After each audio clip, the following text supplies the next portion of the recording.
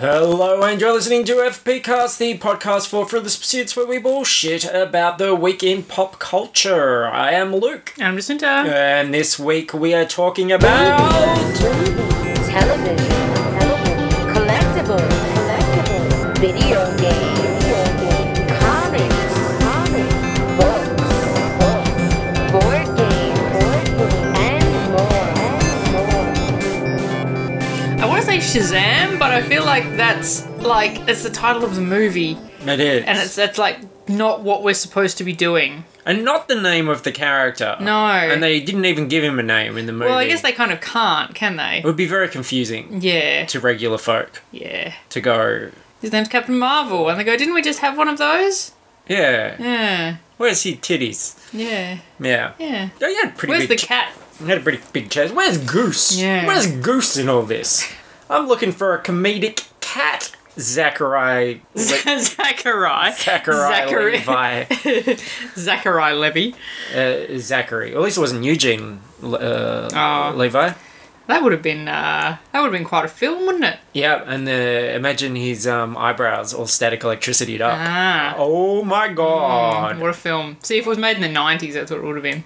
You know, there's something about it where it was almost like it was made in the... Like, maybe written in the 90s. And then given a bit of a 2019 makeover. Interesting. But we got a lot to talk about today, movie review-wise. We've seen Shazam. We saw The Man Who Killed Don Quixote, which is Terry Gilliam's film that he's been trying to make for the last 25 years. Finally squeezed that one out. And I saw Dumbo. I'd like to talk about that. And also saw Unicorn Store, which is a Brie Larson directed film, which has been languishing since 2017, but now has a Netflix release. No doubt due to the success of... Shazam! Shazam! Oh, Captain Marvel. Okay, yeah. 2 Captain Marvels in 1 month. What a lucky universe we live in. And so... I'm not going to dwell too much on news because we've also got 2 What to Watch challenge movies. I guess the biggest thing was perhaps the trailer for the Joker film. The Todd Phillips directed Joker film With starring Joaquin Phoenix. Phoenixo. Yes.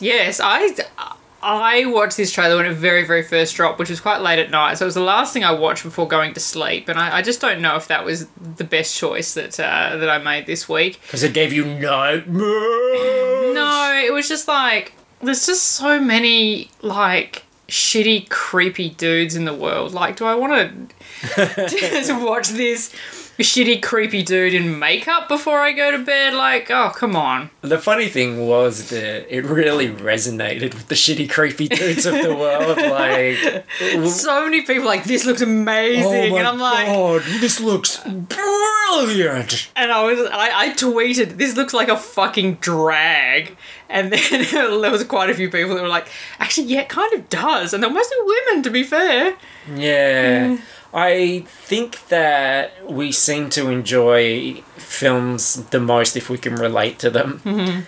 And this idea of a outcast, kind of marginalised, doesn't quite fit in despite his best intentions. Got a heart of gold. He's a nice guy, though. Gets beaten up and but then suddenly has this kind of power or awakening and goes, hey world, you sure are going to be sorry, and then enacts out all his wildest fantasies. Certainly did appeal to a wide swath of the internet. Yeah. And I think it's that thing we've spoken about before. People love having their comic book shit legitimized. Like, it looks like a real movie, you know? Like, if it didn't even necessarily have the Joker stuff in it, like, you could see Joaquin doing a movie where there was just some downtrodden guy that went out and enacted his And becomes a psycho Clockwork clown. Orange fantasies. Yeah, it's sort of like a Taxi Driver story. Oh, yeah.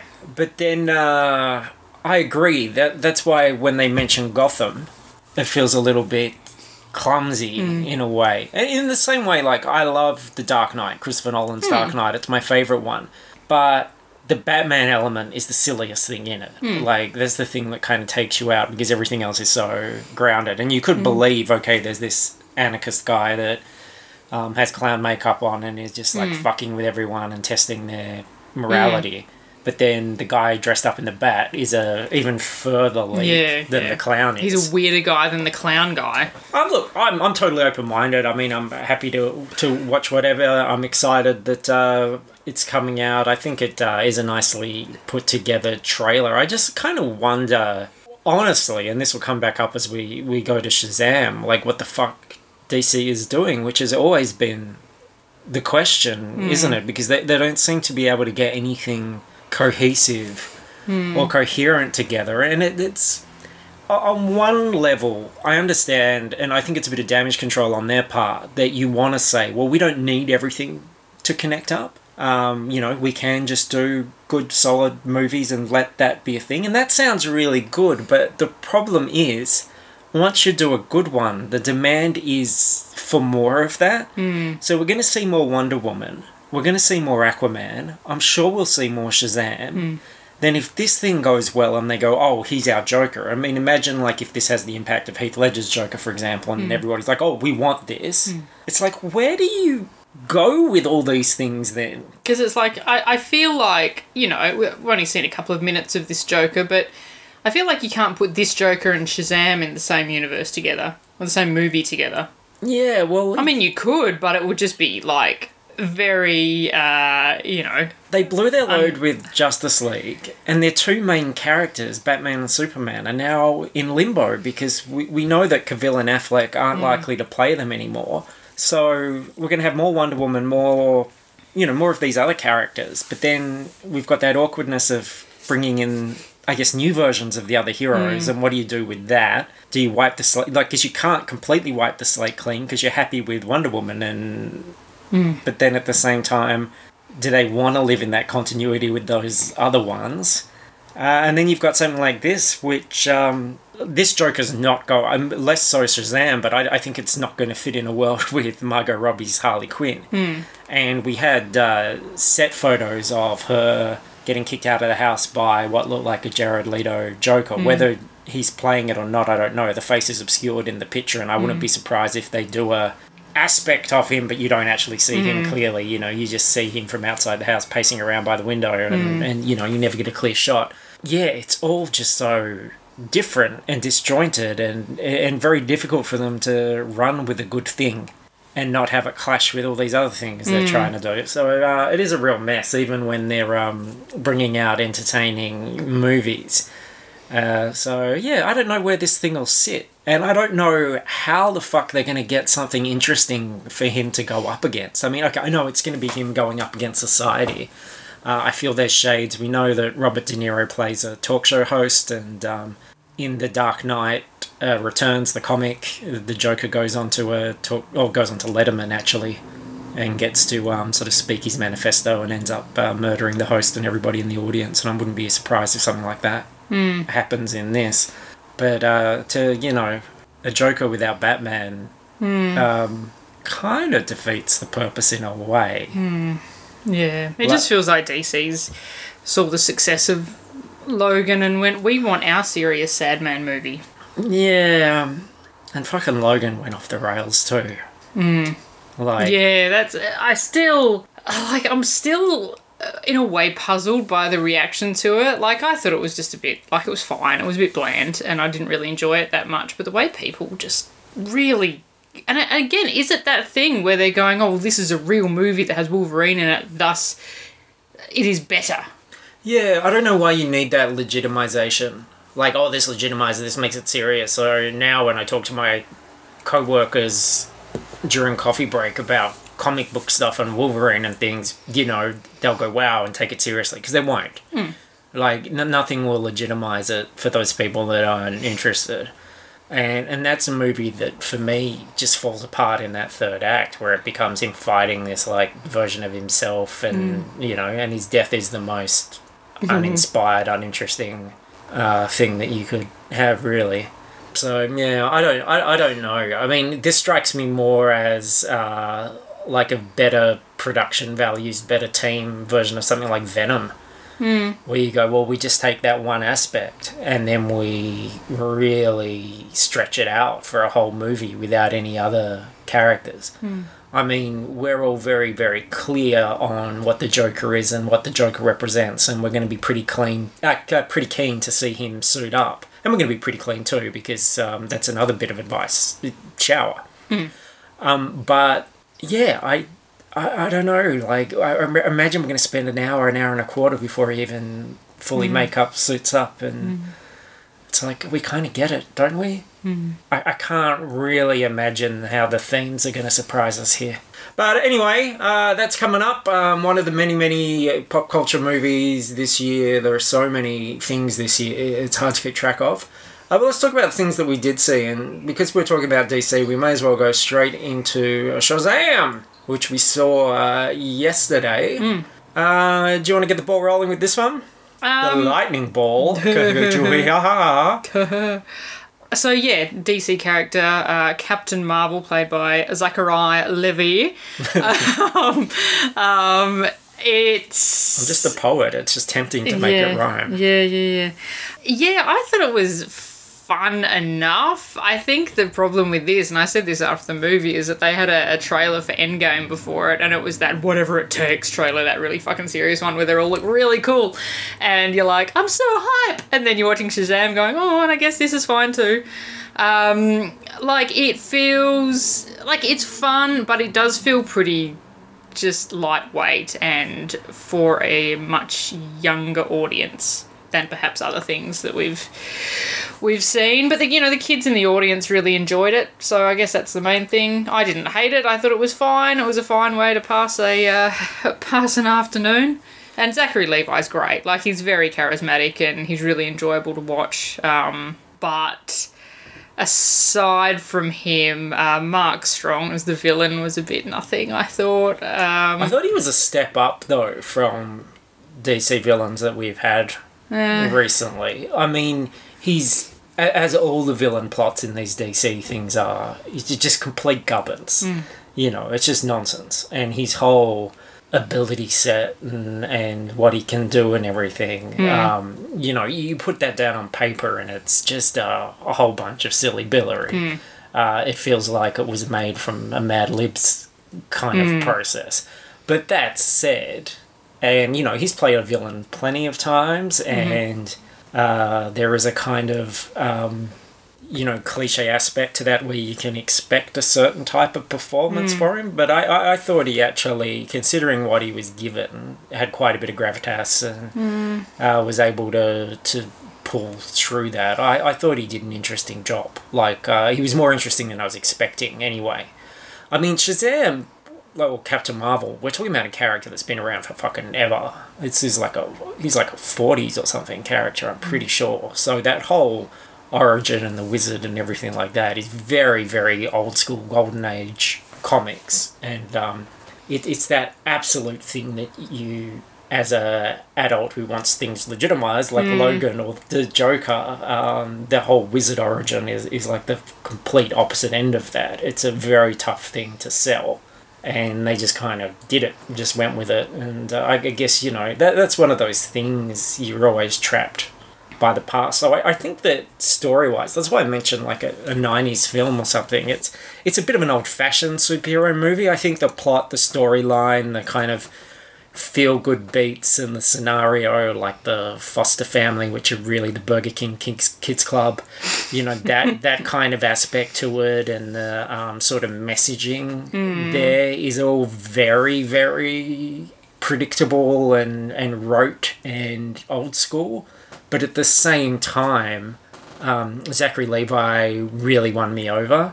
Like, I thought the movie was kind of in trouble until he showed up, and then he's just really enjoyable. So I was entertained, and I did smile through a lot of it, and came out of it feeling buzzed about it. Like, I give it a 3.5. Okay, I think I gave it a 3. Yeah, like, it was, I kind of liked how sort of 90s cartoonishy it was. It was very cartoonishy. They've got the big bodysuits. Yeah. To make him all, really bulky, and he's got, like, heaps of makeup on, and his hair's all super Brill cream. Like, he looks like he's walked out of an Alex Ross drawing. Yeah. Which I liked that. I did like that, and you know, the messaging is very positive. If it does feel a little bit, you know, midday movie, even, but you know, look, it's fine. I've got to really keep true to my whole, I guess, rationale about those sorts of movies. That idea that I do like them committing to the comic, no matter how silly it is. I do like that idea that instead of trying to ground everything and sort of sucking away those fantastical elements, which a lot of movies in the past have done, to go, no, we're going to make him look like he walked off the page, and we're going to do his dumb origin and stuff like that, and we're going to put in some big CGI monsters, and, you know, I like it not shying away from the fact that it's a comic book movie. I think he really, I mean, his performance is so strong that the kid playing Billy Batson's kind of hard to watch in the in-between moments, because you go, where does all the personality go when he turns back into a kid? He's this, like, sort of fast-talking jokester, and then he becomes this just moody, expressionless kid. And it's like, I guess that's enhancing his personality as well as his muscles and strength and everything. So I found that quite a gulf. But, yeah. It was pleasant enough. I think a fine way to fill in our weekend before the main event, which is Endgame. And I feel like that's going to be the same with Hellboy next week. That idea of, you know, we've got a few comic book movies that are sort of paving the way. Treading water until we get to the big stuff. You know, hopefully we'll be entertaining enough in their own right. Before we get to the big thing. Yeah, I've seen people, because I know a lot of people saw this, like, and in the US and stuff, like, straight away, as soon as it came out, and some of the positive reviews, people are giving it, like, very, very, very high ratings, and I'm like, I get that, but even compared to, say, like Aquaman, I feel like Shazam's not necessarily giving us a lot that we feel like we haven't seen before.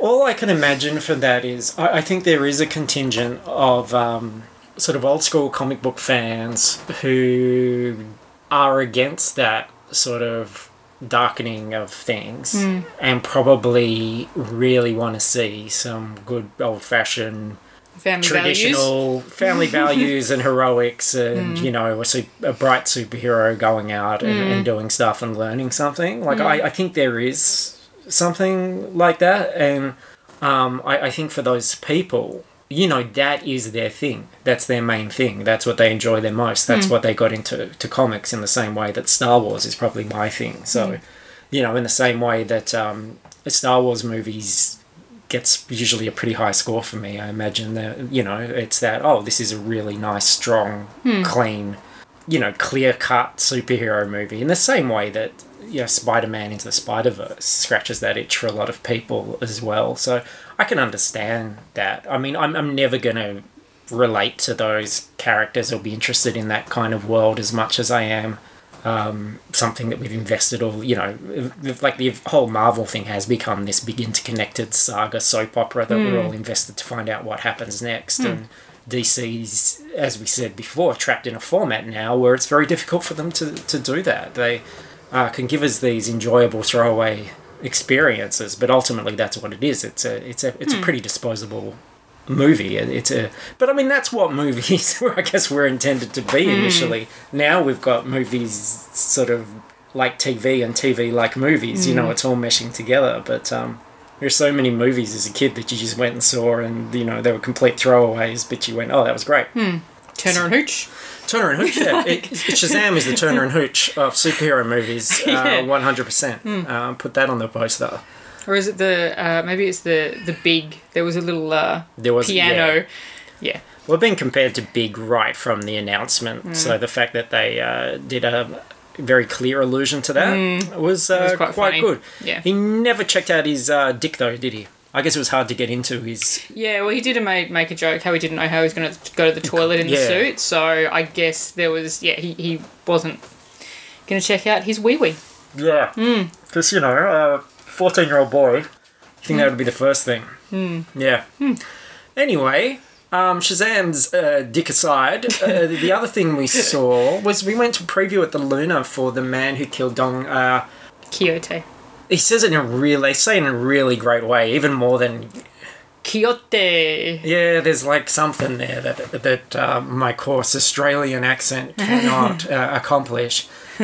But yeah, speaking of cannot accomplish, Terry Gilliam couldn't do this for 25 years. I did watch the documentary Lost in La Mancha, I think, which was from 2002, which was about the failed attempt to do the one with Johnny Depp. And as someone who's put on like theatre productions before, it was one of the most stressful documentaries I've watched because you really feel everything just going pear-shaped. And it doesn't look like anything was set up correctly to begin with. It's just an absolute disaster.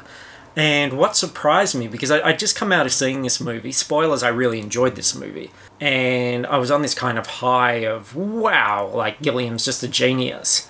And when I watched Gilliam in this documentary, I didn't feel that at all. I felt like I wanted to slap him. I was like, you don't know what you're doing. Like, and you were letting everyone run all over you, and you just don't seem to have any realistic grasp on the situation. So it made me think, God, it really is a miracle that this thing came together in the way that it did, because it's a lot of movie. There is a lot of stuff in there, and it doesn't look like a cheap movie either. I mean, there are a lot of sets and costumes and sequences and a lot of location where you think this took some time. So people might not know about this one.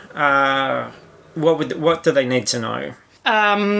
So essentially Adam Driver plays they call him an ad man in the description. Like he's an ad director. Like he directs commercials, I suppose, and he's ends up back in the same sort of region where he had shot like a student film many years ago. I actually think that some of the synopsis stuff that has gone out for this movie is actually taken from the version he was going to shoot before. Because he's definitely an ad man in that.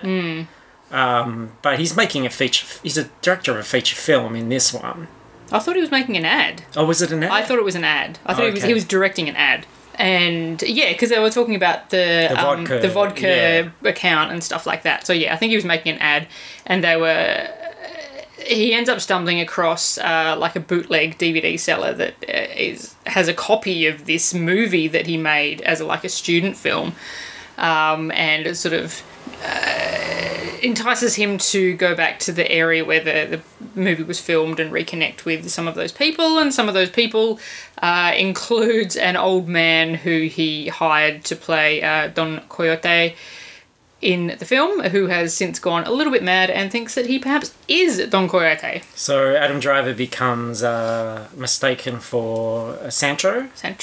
His sidekick, and gets stuck in a very crazy adventure, which really puts Adam Driver through the ringer. And that's one of the things I really enjoyed, because I think at the beginning of the movie, it took me a while. I didn't know what the storyline was, and it took me a while to get in with it. I was like, oh, this is okay, but I don't know the hook. I don't know what you're getting at. And I kind of had an opinion about the characters, like Adam Driver's character, and then there was a moment where it all clicked in for me, when he hooks back up with the Don Quixote.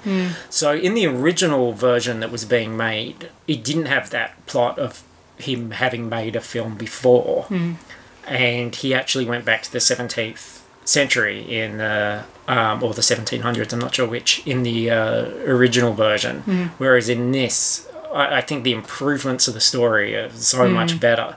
In this, the guy that he had cast now thinks that he is Don Quixote, and that causes all sorts of craziness. So it's I think a very multi-layered film. I think there's a lot going on. I think there's a lot of thematic stuff in there, a lot of stuff to unpack. There's some amazing visuals. I just thoroughly enjoyed the journey. I mean, it felt a little bit long, but I don't want to say that because, I've got to be honest, there were aspects of it there where I'm sitting there going, I really need to go to the toilet now, and I'm worried about our parking. And I don't want that to be a reflection on the movie, which if I was watching it under the circumstances where those things didn't happen, I would go, oh, this is, I'm glad all this is in there, and it's important. And I think it's the sort of movie that I would appreciate the more I watched it as well, because it was messing with my expectations the first time, and you're sort of trying to, there was a point where the movie's sort of gathering so much baggage as it continues that you're sitting there in the audience going, this is not going to resolve itself in the next 5 minutes, and because it has a interesting structure, you don't have that thing where you go, oh, I'm clearly in the third act and this thing's going to wind down soon. You don't really know. And I think those kind of movies are hard to judge on a first go because it's really fucking with your expectations and your sense of time and your sense of how long you're going to be sitting there. Whereas I think there's a point that you get past all that and you appreciate what is on the screen and that's my biggest thing that I want to do as a amateur critic doing this show is not say that things were too long or too shit or I didn't like this bit or whatever, but to sort of ask myself the question, well, why is that there? Why do I think they made that choice? Why did they do that? And I think there were a lot of interesting things along the way. Yeah, it's definitely one that I want to see again in the future. I was having a bit of a bad allergy day, which makes me very foggy and very difficult for me to focus. When a movie is fucking with, is this reality or is this sort of hallucination? I was having a very hard time keeping track of that, especially in the third act. So that third act was very hard work for me, but I did enjoy the movie a lot, and Adam Driver was fantastic. Like, I think, it's worth waiting 25 years to get Adam Driver and not Johnny Depp. Oh, yeah. And Adam Driver has had so much fun in this movie, and to see him go through to play high status, to play low status, to see him go through slapstick comedy, to see him sing, dance, to see him just broken down as a man. If you're an Adam Driver fan, I 100% recommend this. It's a challenge. It's an unusual movie. It's certainly not going to be for everyone, but I gave it a 4.5. I think it's something special. I think it's a really interesting, challenging film. It took me, as I said, a while to get into it, but then I think the overall experience of it, I was very pleased. I like what he did with it. So yeah, I recommend that. But be honest with yourself as to whether you're the person that it's for. And it's such a non-commercial movie. That was interesting in the documentary. Like, you forget that things like Time Bandits and 12 Monkeys and stuff were actually money makers, and they were critically acclaimed, and he was making money on those films. And Fisher King as well with Robin Williams, which I think this would have shades of, because he's a guy that thinks he's a fantasy character in that. And then Baron Munchausen lost like a ton of money and was his sort of notorious disaster. And that's a movie that I actually really enjoy. I think that's a really interesting movie, but apparently it's very compromised. And then you think, this comes along. And I guess that expectation probably from Gilliam is that, okay, hopefully this is going to hit. But I just watch it at best, it's going to be a cult hit. Like, it's not going to do well commercially. It's just not going to, is it? Like, the movies, we're just not in a world where that sort of thing is going to be a hit anymore. He would have done, I'm sure he would have been morally against it, but surely it would have done better as like a streaming service movie. More people would see it. Yeah, well, it probably won't be long before it is on those, to be fair, and that's probably how the majority of people will see it. So I guess the model's all different now anyway. And I saw Dumbo. We had so many choices for movies, and Dumbo got pushed out, and now with everything that's coming up, it's going to be hard to see it in a timely fashion. So I went and saw it by myself. I did get questioned on that as well by the ticket seller. Oh, just one ticket? Because I went across. And he was like, well, what happened was I said, can I have one for Dumbo, please? And there's the guy behind the counter who's the clearly in charge. He's the older guy. And then there's a sort of young, young, thin adolescent with glasses making ice cream. And he says, oh, that's a really mean thing to say about him. And points to the guy with the glasses. And he said, he didn't mean to call you that to him. And I said, yeah, I did. And he went, banter and stuff. And he said, so let me ask you, why is a grown man going and seeing Dumbo by himself? And I was the only one in the cinema at that point. And I said, I'm going to review it. And he said, yeah, I thought as much. Then we had a conversation about that. But there ended up being 5 people in the cinema, including myself, and including a couple that were older than I were on a date. She was wearing like quite a fancy dress. Mm-hmm. And, it was a small cinema, but they sat a seat away from me. She was a seat away from me. And he was getting quite amorous throughout the movie. Oh, yuck. And, that she would get to a point where it would get pretty close, and then she'd stop him. Oh, and, fuck. And then she would pull her dress down and no! cross her legs, and then it would all start up again. So that was... fucking hell. That coloured my Dumbo experience. There was a lot of trunks in that cinema. No, I don't think the trunk was out, but he certainly was... mining for peanuts. Yeah, hoping to find a peanut, but kept getting stopped. Okay. So... Fucking hell. Like, I kind of understand going to the cinema and getting frisky. I suppose. But that particular cinema, like, that's a cinema for the elderly. Like, it's a very... Well, they were probably around the 50 mark. Oh, yeah, but still. Yeah. Still. And, like, anyway, if you're gonna do that stuff, like, everybody knows, back row. You don't sit near other people. Like, that's so weird and bad. One away, yeah. And I've got really good peripheral vision too. Yuck. Yeah, you could, and I'm very aware of movement or noise when I'm watching a movie, as you well know. Mm-hmm. Kid in Shazam eating his the plastic top off his drink next to me yesterday. That was annoying. Yeah. But that's the other thing I want to say to Shazam. Sorry, I just want to quick stick it to America. That broke my fucking heart to see the security in that high school, especially as I work in a high school. They were so mean to him. But to see them going through like airport security style scanners. Oh, that. I thought you meant how mean they were being to the security guard. Oh no, just the fact that. Oh yeah. That's fucked. Yeah. Yeah. But greatest country in the world. Dumbo. Look, I'm such a sucker for Disney stuff. And I was sort of saying to you beforehand, Pete's Dragon didn't look like it had much going for it, but ended up getting like really sort of suckered into it. Really got suckered into Winnie the Pooh and Christopher Robin. And, they tend to kind of get me. But I don't know if it was the distraction in the cinema or what, but I just couldn't land this one. I just didn't feel it. Like, I think it was I think it's a really confused movie. Something that's pretty light on plot, but stretches that plot really far.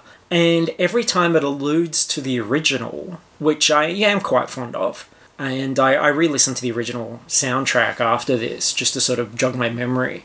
I think every time it tries to hit on one of those scenes, it's kind of a poor shadow of that. And it's a movie of really mixed agendas, because it can't do The Crows or anything like that. So you miss out on... Well, you miss out on all the great songs, because it's not a musical version. Baby of Mine comes into it, but that scene, which is kind of devastating in the animated movie, is kind of brushed over a bit, I thought, in this new version. It's got obviously it has to have elephants in the circus, but then it's 2019, so it has to be like shoehorn in a we can't have elephants in the circus anymore message. And Dumbo himself, although, quite appealing, sort of keeps disappearing from the movie. Even when he's present, he's more of a prop. And I just don't feel that Burton is massively invested so there's a coldness in a way to this movie. There's this sort of distance, and it's really ill-defined. Like, it's one of those things where there's so many clashing ideas that you kind of go, well, what the fuck am I supposed to be invested in? I really wanted to see how Burton would do the Pink Elephants on Parade, but of course Dumbo can't get drunk, so what they do instead is such a shadow of the original and such a missed opportunity. It's not memorable at all. It's a bit of CGI bubble stuff which becomes a performance in the tent. And I think the other problem it has is a flying elephant is supposed to be the thing in this movie. That's the magical element. And whereas we live in a world now where the flying elephant would be one of 32 members on a superhero team, so the minute you put anything else that's fantastical or magical in this film, it kind of drags you away from the flying elephant being special. And this fucking elephant starts off as an elephant. Like, he's an elephant. But then he seems to understand human language, and then later on he's operating complex human machines. Okay. Then he seems to be psychic for a while. Okay. And then he understands human metaphor. Just verbally. Okay. So I just felt like... I know I'm already suspending my disbelief with the flying elephant, but that's the premise. That's the thing. You're putting me in that world. I believe it. But if the elephant's suddenly psychic just because the story needs him to be for that second, and that just comes out of nowhere, I've got an issue with. So I thought it was a real jumble. And the other really strange thing, just to cap this off, is that Michael Keaton plays a very rich guy who owns a theme park. And wants to, greedily exploit Dumbo and doesn't give a fuck about animals or safety or anything like that. And considering the movie's set in, I think it's like the 1915 or something like that, and the style of this theme park with its different areas and its science areas and stuff like that, there's no real world comparison now except for Disneyland and this idea of him being a Walt Disney-esque character. So to have this Disney movie where Disneyland is the evil place and Walt Disney is this evil exploitative prick, you're just like, what am I supposed to be taking away from this? Because you can't pretend that we're not going to notice that. So what are you saying? Is this Burton saying something? But nothing's happening without studio being behind us. So I just don't know what the fuck this movie is. So it's thin. And it's a waste of, really good talent, like Colin Farrell, who just sort of mopes around the film and does fuck all. So, yeah. Sticks the original. That was a miss for me. I think I gave that 2, because I couldn't even give it a 2.5, even though it's, nice at some points and it's interesting. There's just too many conflicting ideas, and I feel like Burton's lazy. I feel like he's one of those pricks that, and I've seen this before, that are just interested in just design, have that assumption that, if I put it all together and it looks good and everything, people will like it. And hasn't really thought about the through line and making everything work. And, he doesn't give a fuck about the script. He just assumes that he'll be able to make it all look good. If it looks nice enough, then, And it's lazy, and it's not enough. He needs to do more with it. So, yeah. And probably no surprise that Disney... this is the one that Disney shoveled out at this time of year as opposed to some of the other ones later in the year. So, not a fan of Dumbo. Boom.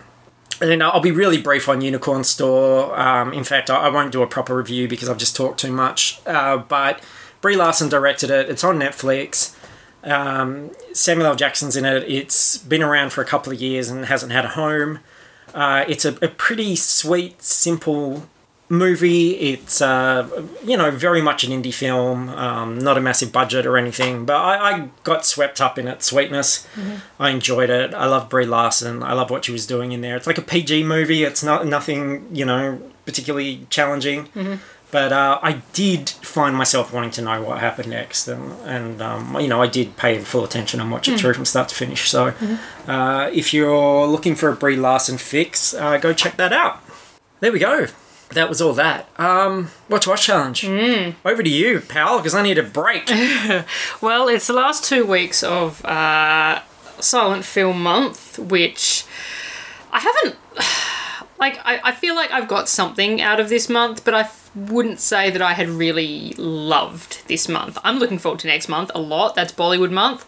And I'm very excited about the movies I have lined up, but this month dragged a little bit for me. So our first week 3 was Ernst Lubitsch, German? Yes, I guess German director. Yes. And I watched a film called Kohlheisel's Daughters, which is like a Taming of the Shrew-esque kind of film where a guy's got 2 daughters. Someone wants to marry the younger one, and he says, absolutely not, unless you find somebody to marry the older daughter, because the older one has to get married first. And the older daughter is Well, they're saying that, like, this younger one is very beautiful and lovely, and the older one is, like, a farm animal, basically. But I was, like, looking at them and being like, but they don't look any different to me. And then, after I watched the movie and went to log it on Letterboxd, I realised they're played by the same fucking person. And I'm like, okay, well, that makes far more sense. It was quite funny in parts, but the most entertaining bit for me, which made me cry with laughter, and I rewound it to watch it multiple times. There's a bit where a guy sadly eats a very thick sausage. Oh, yes. You did send me some screenshots of this. I sent pictures to fucking everybody, and it looks like he's chowing down on a big dick, and it was really fun. It was the funniest fucking thing I have seen in a silent film this entire month, and it made the whole thing worth it. The rest of the movie, it was fine, whatever. But this scene was the best thing ever. I think I gave it an extra half a star for the dick eating scene. So silent films can eat a dick. They literally can eat a dick. According to you. Yeah. Interesting that you said that there was a person playing a dual role, because that was the same in the movie that I watched by Ernst Lubitsch. Now He doesn't want to pay a lot of actors. No, well, none by the feel of it. So this film's 1919. Mm-hmm. So this was the earliest one that I'd watched. In fact, both films I watched were 1919. Yes. So this had more of that thing that I was expecting, the kind of jerky jump cuts or frames missing, and but this was very slapstick, very inventive. But it's called The Doll, and it's basically about a sex doll. Oh, okay. So there's this guy who's a misogynist who and that gets called out at a point. Like, he is a misogynist. And he's the nephew of some important person, like a king or something like that. Anyway, he's got to get married. So these 40 women all crowd around, all the maidens of the town, and they're like, oh, we're going to marry you. And he's like, fuck that. And he's, they're jumping out windows and running around Benny Hill style and stuff. And he goes to a monastery. And he gets in, he's like, I'm not going to marry a woman. Fuck them. And he gets a note from his father saying, or uncle or whoever it is, saying, oh, look, if you marry a woman, we're going to give you, all's forgiven, marry a woman and we're going to give you a dowry of 300,000 francs. And the monks see that and they're like, oh, fuck, can you imagine all the pig knuckles and shit we could buy with that? Because they're just all eating food. So they're like, we know a dude who will make you a doll which will look like a woman and will perform actions like a woman. And you can marry that. And they've got a flyer for him, and it's like, for bachelors, widowers, and misogynists, you can get this doll. So he goes to the doll maker, and the doll maker's got crazy hair and a crazy moustache, and like this boy that works there who's causes all sorts of mischief. And of course, what happens is he makes the doll based on his daughter. And then this kid breaks the doll, breaks an arm off. So she goes and pretends to be the doll while the real doll gets fixed. Oh, okay. So she gets married and undressed and all sorts of stuff happens. And she causes a lot of mischief and mugs a lot at the camera. So, look, it was actually quite fun. It wasn't bad. But, yeah, I think it was by the end of The Doll, I was like, okay, I've got what I need to get out of silent movies now. I've watched, a 30s, I think I watched a 40s, a 30s, and a 1919, and I was like, yeah, I kind of get it. But then we weren't done, were we? Because we had to watch something with Lillian Gish. You need to scroll down. I can't. We've got the sheet. I can't remember what I watched. I watched a film from 1919 as well called Broken Blossoms, and it's set in London, I guess, somewhere in England, and London's relatively recognisable on the screen. Yeah, but you don't there's no significant landmarks. The London Eye wasn't there. Okay, that's good. The Shard. Yeah, Shard wasn't there. And it's about a Chinese man that comes over from China. Shockingly, comes over to spread the word of Buddha to the heathen whites, and he thinks he's coming to this wonderful land who will accept him, and everything will go well. And of course, he comes to England, and it's very bad. And so he's there being sad in England, and he sort of comes across this young girl. She's about 15-ish. She's the illegitimate daughter of this, like, street boxer. Is this Lillian Gish? I guess so. I don't know. I suppose so. And then she's the only real girl in the movie, so I'm gonna. Chances are high. I'm gonna make an assumption that it probably is. So her dad's this sort of street boxer kind of guy, and he's a dick, and whenever he's angry or frustrated or whatever, he'll, like, beat her, and he's very mean to her and treats her like a slave and all this sort of stuff. So these two sort of downtrodden and marginalised people kind of form sort of a friendship. He sees, the Chinese guy sort of sees her get, attacked by her dad, and sort of takes her in and looks after her for a period of time. And I mean, it's hard to call out a movie from 1919 for racism, because it's 100 years ago, and I fully accept that values definitely have changed. But the Chinese man in this movie is played by a white dude. Of course. But you know that he's Chinese because he's wearing a little hat and he squints a lot. And they even the girl who is, like, reacting positively towards this Chinese character, she calls him Chinky. Oh. And I was like, oh, fuck, okay, wow, okay. I haven't heard that phrase for quite some time, but fair enough. But despite all that, I actually kind of liked the film. Like, I think that out of the ones that I've seen, and it's not really the fault of the film, I think it's a lot to do with the restoration and the digital transfer, but I think this one looked the best out of a lot of the others that I'd seen.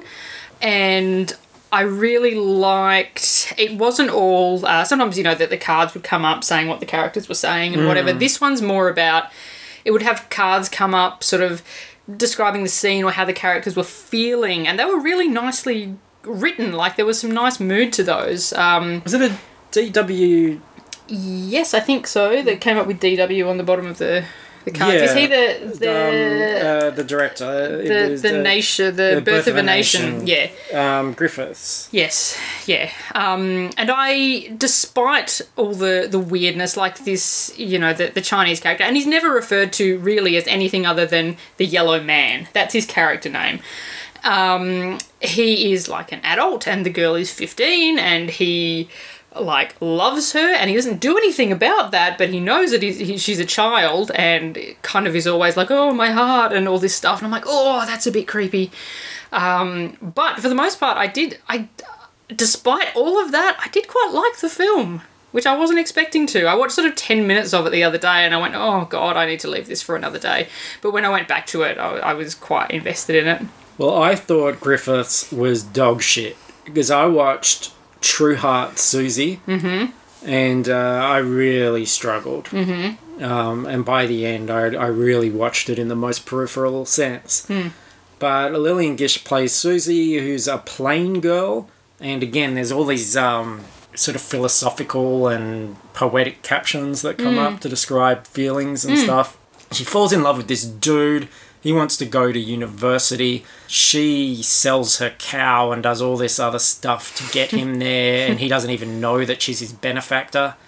And then when he comes back, she's like, oh, I'm going to get you now, boyfriend. And he's like, fuck you, I like that hot chick. And he marries someone else, and then that woman ends up dying. And then finally at the end, after Susie's pined over this dickhead for the whole film, they get together. And it's like, yay. But how long was it? Broken Blossom's about an hour and a half. Yes, it's about an hour and a half. Yeah, okay. And the biggest issue I have with it is just, after seeing all that funny, slapstick, inventive stuff, I just don't feel that the medium was up to a drama like that. Like, the performances are quite understated. And you don't have big close-ups or anything. I mean, this was still a time when they would iris in to, put a black mask around to show you something, to draw attention to something within the frame. So, visually, I think it's so flat. Like, it really is just expressionless people sitting next to each other in parks and fields and things like that, with these really bombastic title cards to break it up. So, I thought it was shit. And yeah, I just thought it was undercooked. It was Yeah. like, you're not ready. We're not ready for True Heart Susie yet. We need the medium to advance a little bit. And I felt bad because, you know, you go and log these on Letterboxd, and because you need to be able to view them in a historical context and what they achieve at that time, most of them are really quite highly rated. And I think I'm the only person to give this, like, I think I've given it the lowest score out of anybody on Letterboxd. Whereas the other ones, I quite liked. I quite enjoyed the 3 that I watched before that, but this one, I'm just done with it. So, True Heart Susie, no thank you. More like True Heart Snoozy. Ah, yes, yes. More like Poo Fart Boozy. Oh, okay. Anyway, next month, Bollywood. Not just Bollywood, the theme is Bollywood leading ladies. Yes. So each one is, each week is themed by a particular actress. Yes, and I think apart from the first one, because, you know, how can you do a Bollywood leading ladies month without framing it around a very famous Bollywood man? So the last 3 are all movies with Shah Rukh Khan, apart from the first one. I think maybe I need to try and find one with Shah Rukh Khan in it for the first one. I'm going to get stuck into He's it. brilliant. Stuck deep into a vagina on the first one. I can't remember what I'm watching. Yeah. Yeah. But looking forward to that. Yeah, I'm looking it's forward to the second week when I good. do Toon Perk, a superhero, which people have said on Letterboxd is like the worst cartoon and live action mashup ever. Yeah, cool. And given it like 1 star. Sounds rad. Can't wait. Yeah. All right, so that's something to look forward to as well. When are we're going to watch Hellboy next week? Yeah, Hellboy next week, and then we'll be back the week after with... Is that Infinity War week? Endgame? I don't know. 24. Yeah, I guess it's getting close. Yeah. Yeah. Yeah. Sick. Yeah. yeah. All right. Yeah. Great. Thanks for listening. You can go to furtherspecies.com to find out everything we're doing, including links to our Facebook discussion group, to our Patreon, to all that lovely stuff. Plus, Dungeons and Drongos is back. The brand new adventures are happening as we speak. You'll find links to Dungeons and Drongos there as well. And yeah, thanks for your support. Spread the word, and love to hear what you thought about any of the movies that we talked about. Like that? That's fine. Not your worst, not your best. Tinkety tonk.